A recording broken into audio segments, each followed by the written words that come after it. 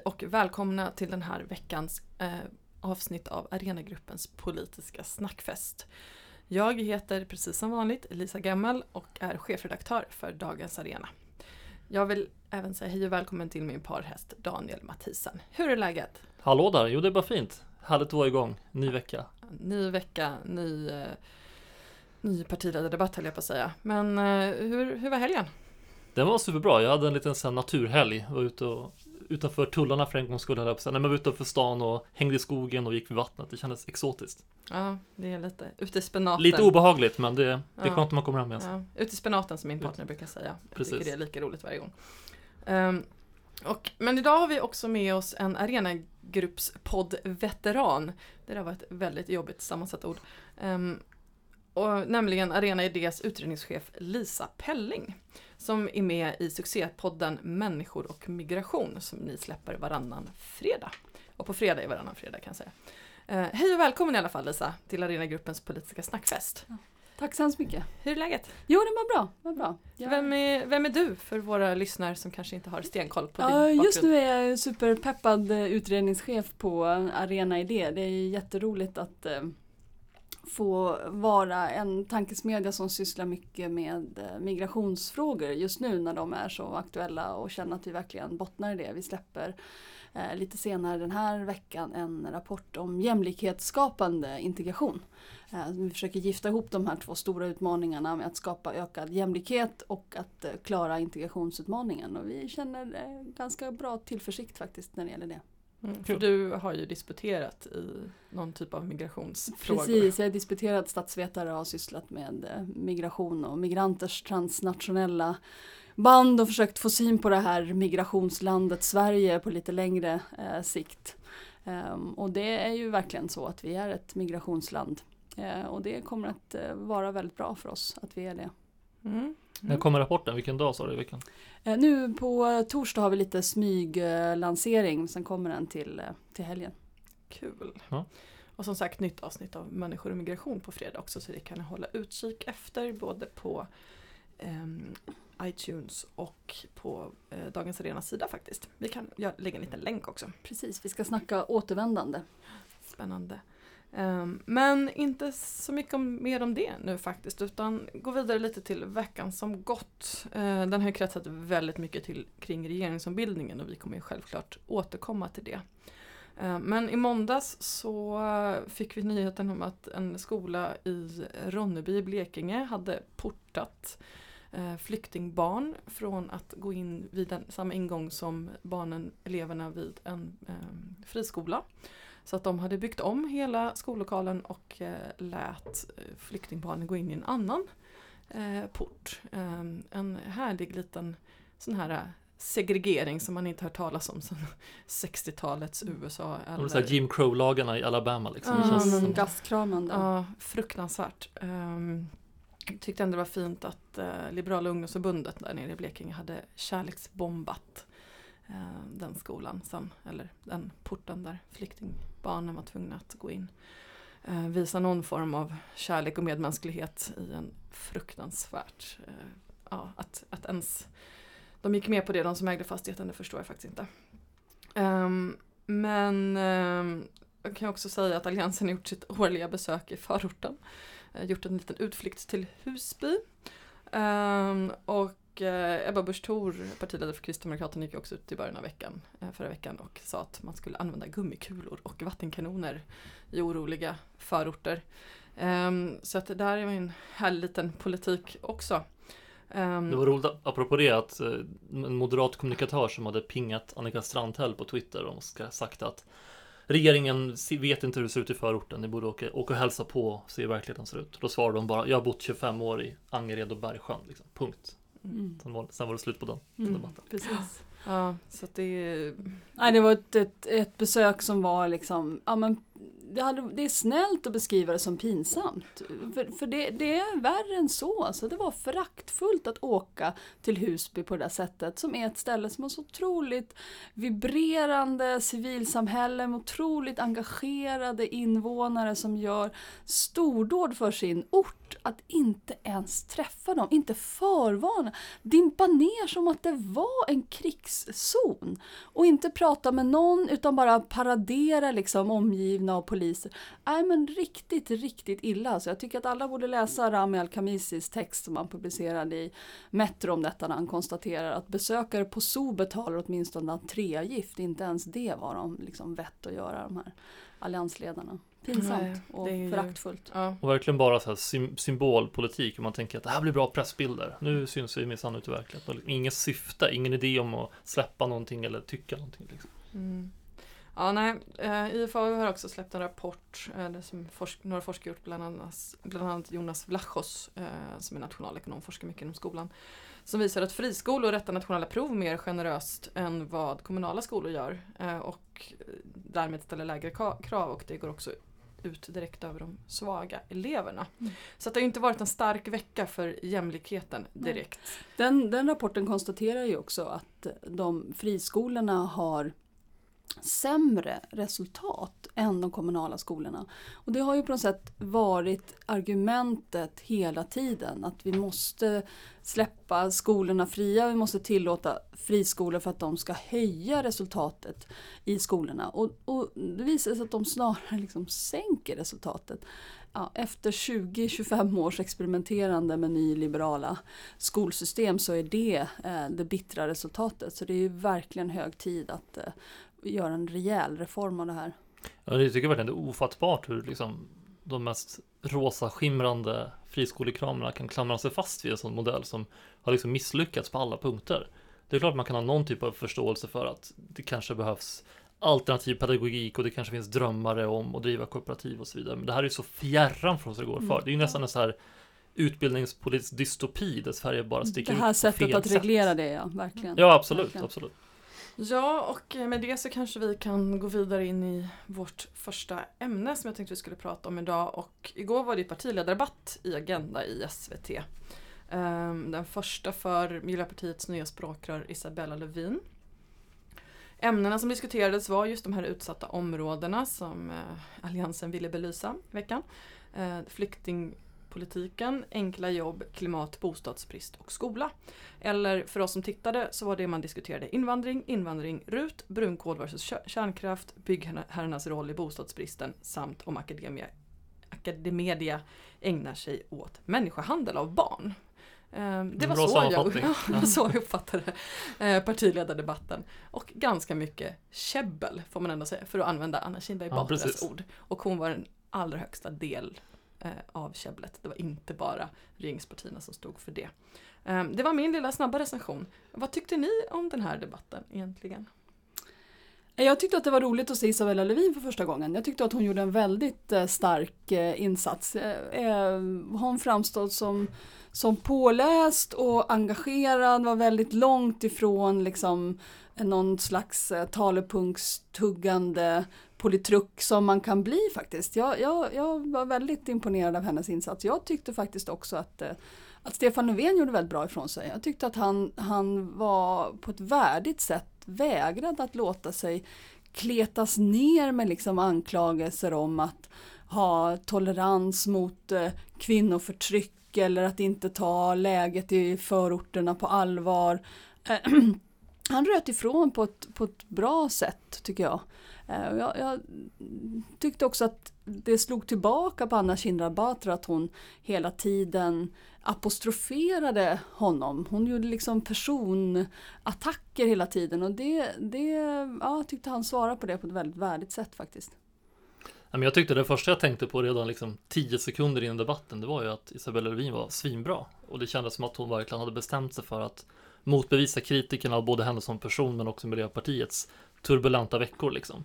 Och jag tänkte framförallt på att hon var så pass offensiv. Jag tror att motståndarna och borgerligheten hade förväntat att hon skulle vara lite passiv och resonerande och så, men direkt så gick hon ut och klädde av argument. Hon var ideologisk och hon accepterade heller inte hur debattens ramar hade liksom ett väldigt etniskt raster. Att det handlade om stenkastning och det handlade om våld i förorter och invandring som någon typ av hot och så vidare. Så de klädde in det i termer av klassklyftor och bristande jämlikhet och sådär. Så det tyckte jag var toppenbra. Det var roligt också för henne tror jag att få motbevisa bilden.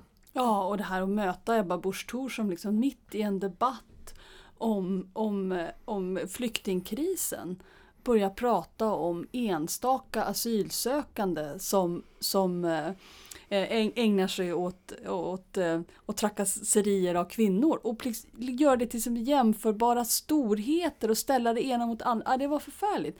Men jag tyckte Isabella Lövin var väldigt tydlig och klar där. Sen tycker jag ska ge en eloge till Annie Lööf också. Det är väldigt lätt att man hamrar på högern för att man inte håller med dem eller tycker att de är lite ute och cyklar. Men hon har ju verkligen varit så här rak och principiell i flyktingfrågan länge. Sen håller man kanske inte med om lösningar nödvändigtvis. Men jag tycker det är hedersamt att det finns en borgerlighet som ändå vågar värna den öppna gränserna och prata om lagliga vägar till exempel. Och så. Verkligen, så håller jag med om. Borde de få. Tyckte ni att ni liksom blev klarare rent ämnesmässigt vad partierna egentligen tycker och står? För jag tyckte mest att det var rörigt, de pratade i mun på varandra, det var ingen som fick tala till punkt. Jimmy Åkesson istället för att debattera fick han stå och recensera förslagen som de andra hade lagt. Jag tycker det här är väl egentligen inte så mycket en kritik om innehållet utan snarare hur SVT lägger upp de här debatterna. För att nu har vi 8 riksdagspartier som liksom, man vill bjuda in till de här debatterna. Då funkar det inte riktigt att ha en liksom, alla får prata samtidigt. Utan här handlar det om, alltså debattformatet tycker jag gjorde att det var svårt att bedöma någonting överhuvudtaget egentligen. Eller vad säger ni? Du kanske inte behöver recensera. Det är snarare innehållet vi ska recensera. Ja, men jag tyckte det gjorde det men svårt. Det blev lite snuttifierat. Och det var väldigt tydligt att de olika partiföreträdarna liksom upprepade precis samma sak som den tidigare sagt. För att alla måste få de här sakerna sagda. Och det blev lite väl mycket upprepningar och plattityder snarare än fördjupning. Så jag tyckte när det gäller bostadsbristen till exempel att det är uppenbart att det är ingen som har någon riktigt bra lösning. För det är uppenbart att allianspartierna har rätt i sin kritik av att den satsning som sker nu är otillräcklig. Samtidigt så är det helt uppenbart att inte satsa finansiella resurser på det här området inte heller är någon lösning. Att som allianspartierna tror att man kan lösa det här genom att höja hyrorna är ju absurt. En sån här förenkla regler. Liksom. Ja, verkligen. Och Jonas Sjöstedt fick ju verkligen in liksom, en punchline där. Alltså, hur tusan ska vi kunna betala Björklunds höga hyror med hans låga löner? Och det kan man ju verkligen fråga sig. Hur ska han få den här gigantiska utmaningen att de flesta som är nya på bostadsmarknaden har väldigt låga inkomster med att hans enda lösningar är att göra det dyrare att bo. Verkligen, och sen tycker jag också att som Lisa Gemmel, måste man definiera, säger att själva debattens ramar är lika viktiga också som innehållet ju. Att det här med att man har tittarnas frågor eller tittarnas ämnen tycker jag är lite slappt av redaktionen faktiskt. Att dels så blir det ju inte liksom representativt tror jag för någon bredare allmänhet utan sen måste man också ha ett publicistiskt uppdrag. Vad vill man att debatten ska handla om? Det är ändå det som är journalistikens uppdrag. Och sen överlag tycker jag att rödgröna var bra i sin helhet. Löfven var taggad och så vidare. Men jag saknade rent innehållsligt svar på frågan om enkla jobb. Jag tycker att det var lite luddigt i kanterna vad han ville riktigt. Och det fanns en hint om att det skulle kunna vara i offentlig sektor och så vidare. Men där hade jag velat ha lite klarare besked faktiskt. Vad innebär det liksom att Mikael Damberg ska skapa enkla jobb tillsammans med Sveriges näringsliv? Och på vilka premisser kommer det ske och så? Sen reagerade jag över att jag tror att har Jimmy Åkesson nya tänder? Och vi ska bli lite mer estetiska. Apropå krönikan mot Isabella Lövin då i helgen då, som handlar om ens hår. Jag tänkte faktiskt också på hans tänder. Raka och väldigt vita. Lite så amerikansk bilförsäljarleende. Det missade jag helt. Ja, men jag sen googlade bilder på honom och jämförde. Då jag höll på med igår kväll. Men det är faktiskt jättetydligt att han har fixat tänderna. Ser man på. Det gjorde ju för sig Olof Palme också på hans tid. Precis, det är inte konstigt. Men det syns ju väldigt tydligt i en debatt. Liksom. Ja, det blir väldigt mycket före och efter. Men om vi vill liksom avsluta med någon ord om partiledardebatten. Blev vi klokare av den här? Aldrig klokare av partiledardebatter. Tyvärr. Lisa? Nej, klokare blev vi kanske inte. Jag ville säga någonting om det här med energidebatten. Jag tyckte att den viktigaste liksom frågan som kom upp där, det var det att Isabella Lövin påminde oss om att vi precis nu har uppmärksammat 30-årsdagen av Tjernobylkatastrofen. Att det faktiskt är därför som vi måste avveckla kärnkraften. För den är inte hållbar. Det är inte framtidens rena energikälla. Det trodde vi på den tiden. Men sedan 30 år tillbaka så vet vi att det inte är så. Och det handlar inte liksom om skattesystem eller försäkringspremier, utan det handlar om att det helt enkelt är osäkert. Man kan inte ha den. Den är liksom potentiellt sett mycket mer nedsmutsande liksom, än de alternativ som står till bud. Så vi måste avveckla den. Mm. Och med de orden så går vi vidare in till Stefan Löfvens regeringsombildning. För att nu har jag äntligen fått den. Så många veckor som jag har väntat på den här förbannade regeringsombildningen. Yes. I onsdag så presenterade Stefan Löfven en regeringsombildning. Den blev kanske större än vissa trodde, men ändå inte särskilt stor. Han sa tack och hej till framtidsminister som jag precis nu tappade namnet. Kristina Persson, yes. Tack. Och istället så har vi blivit med en EU- och handelsminister, Ann Linde. Den gamla miljöpartiräven Peter Eriksson är den som ska lösa bostads- och digitaliseringsproblemen i Sverige som bostads- och digitaliseringsminister. Och Malmö stads näst bästa kommunalråd, miljöpartisten Karolina Skog, blir ny miljöminister. Därutöver ska Mikael Damberg tillsammans med näringslivet ska ta fram de här diffusa enkla jobben och Ylva Johansson blir även etableringsminister. Men mest oväntat tycker jag i alla fall var att Ibrahim Baylan blir samordningsminister utöver energiministerposten. Men vi kan väl ta lite snabba kommentarer bara. Regeringsombildningen som stort. Vad tycker ni? Jag tycker att Stefan Löfven hade kunnat ta chansen att göra lite större förändringar. Det hade kunnat vara fler personer som hade kunnat få chansen att komma in definitivt. Så det är väldigt undrande kring Ibrahim Baylans roll. Jag tror att man som samordningsminister måste vara en person som med auktoritet tvingar statsråd att lösa sina interna konflikter. Och jag har inte uppfattat att han är en person som har den typen av liksom, trovärdighet och auktoritet och liksom, järnhårda vilja som det kräver. Ja, vi ska gå in på lite mer sen. Men Peter Eriksson som bostadsminister, att de vågar plocka in den här gamla räven i regeringen. Ja, modigt ändå måste jag säga, eller? Ja, där är ju verkligen äntligen för hans del. Han har ju velat bli minister i år och dagar känns det som. Och det känns ju verkligen som att han äntligen får sin renässans. Och vi har också pratat i podden varje vecka känns som att nu blir det ombildning. Så att jag tror det är bra för Löfven och regeringen att äntligen få det till stånd. Sen hade jag också hoppats, som Lisa Pelling säger, att den blivit en större. En rolig reflektion är ju, tycker jag, posten digitaliseringsminister. Det ser man liksom framför sig hur Peter Eriksson skannar in dokument i katakomberna. Men jag hoppas att det blir större ambitioner än så. Jag tycker att det var en bra ombildning. Jag tror att det kommer leda till bra saker och att Peter Eriksson får mer gjort än sin föregångare på posten. Att han känns som att han vill få saker gjorda och verkligen driva en agenda till skillnad från den förra. Mm. Det är ju modigt ändå fortsättningsvis även ge Miljöpartiet bostadsministerposten. De är ju inte överens i partiet om vad man vill med byggandet. Och här får man ju hoppas att Peter Eriksson klarar av att vara regering och inte Miljöpartiet. För att är Miljöpartiet, då kommer man stå och bråka om man ska bygga på grönområden eller inte och vad man ska skydda och inte. Jag känner viss trygghet i att han har så lång liksom, politisk erfarenhet och hårda nypor från konstitutionsutskottet. För den person som är ansvarig för bostadsfrågorna måste ju verkligen kunna förhandla med andra statsråd, inte minst med finansministern. Det är otroligt viktigt att han är liksom en stark företrädare där. Annars hade jag tyckt att Karolina Skog lika gärna hade kunnat bli bostadsminister, för jag tycker att Malmös sätt att hantera bostadsfrågorna på många sätt är en inspiration. Men jag tror att hon kan göra ett bra jobb som miljöminister också. Men om vi då ska gå in på Ibrahim Baylans nya uppdrag som samordningsminister.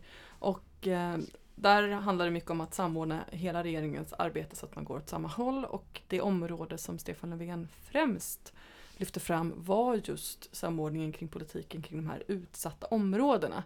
Och om man pratar ren svenska kring utsatta områden så handlar det egentligen om att tackla ojämlikheten i samhället. Så att man kan väl någonstans säga att Sverige nu har fått en jämlikhetsminister. Och jag blev ju väldigt förvånad över att det blev Ibrahim Baylan som blev den här personen. Han har inte riktigt lyckats som energiminister. Nu pågår ju förvisso fortfarande samtalen, men de verkar minst sagt lite rocky. Det är väl ingen som har lovordat hans insats som partisekreterare eller någon tidigare roll han har haft heller. Hur tror ni Stefan Löfven tänkte här? Alltså för att snacka klarspråk så tycker jag att jag är inte alls imponerad av honom på någon av hans tidigare poster som du säger. Och han har ju varit väldigt osynlig nu som energiminister också. Och det är synd ändå på det sättet att man plockar in en person som på ett område som verkligen skulle behöva någon som gör ett mer genomgripande jobb. Det handlar om jämlikhet. Och det tror jag verkligen är Sveriges ödesfråga de kommande decennierna. Någon som har ett större projekt kring det. Jag skulle till exempel personligen vilja se en maktutredning på jämlikhetsgrunder där man utifrån sociala och ekonomiska faktorer grundligt och på forskningsbasis går igenom hur ser Sverige ut, vilken makt har människor och vad saknas och så vidare. Och tyvärr, jag hoppas att han överträffar mina förväntningar, men det känns inte som att han är den personen som har den visionen om att göra den typen av jobb. Jag håller helt med Daniel. Det här är en helt avgörande ödesfråga. Och det är klokt beslut att ha en samordningsminister i regeringskansliet som får i uppdrag att se till att alla statsråd, alla departement, i förlängningen alla myndigheter har ökad jämlikhet som ett slags överordnat mål. Jag har också svårt att se att Ibrahim Baylan är rätt person på den posten, men jag låter mig gärna överraskat, för det här är så väldigt, väldigt viktigt. För det handlar ju om två saker egentligen. Dels handlar det om de människor som har sämst förutsättningar i Sverige idag. De som bor i segregerade bostadsområden, som är oroliga för ungarnas resultat i skolan, som känner sig otrygga när man går ut på kvällen, som upplever att arbetsmarknaden, att framtiden är stängd. Men det är också en konsekvens av den ökande ojämlikheten, att den frustration och den missnöje som det föder, att man ser att andra delar av samhället drar ifrån. Att man själv är kvar på en låg, dålig, utsiktslös nivå medan andra kan dra ifrån. Potentialen till ökar medan ens egna livsförutsättningar inte förbättras. Och samtidigt är det precis här som Daniel säger med makt. Det är klart att om förmögenheten koncentreras i allt färre människors händer, ja, då koncentreras därmed också makt, och det är på sikt ett hot mot hela vårt demokratiska system.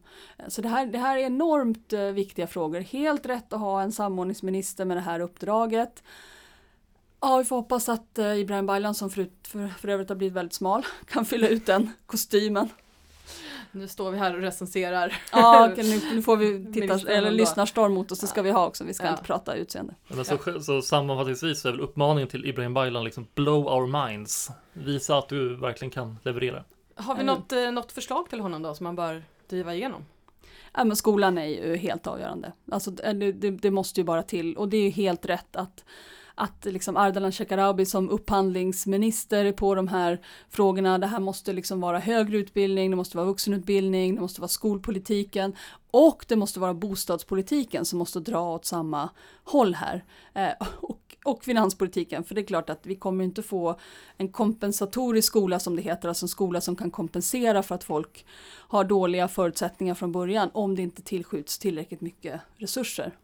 Alltså jag skulle se Baylan tillsätta någon form av jämlikhetsråd, samla de 10 smartaste forskarna i Sverige utifrån olika discipliner och bara genomlysa det svenska klassamhället utifrån olika perspektiv och göra som en rapportserie med policyförslag och lite sådär. Det skulle vara skitspännande, och det är väl egentligen det som en sån post borde pyssla med också. Absolut, någon slags inspiration av Tony Atkinsons Equality, What Can Be Done, att ta de senaste 20-30 årens jämlikhetsforskning och så tala om vad är handlingsplanen, vad är de 10 viktigaste punkterna, vad bör vi göra, vad kan vi göra, hur ska vi göra det? Och är lite motkraft till Finanspolitiska rådet på ett sätt också ju, att presentera alternativa linjer i samhället.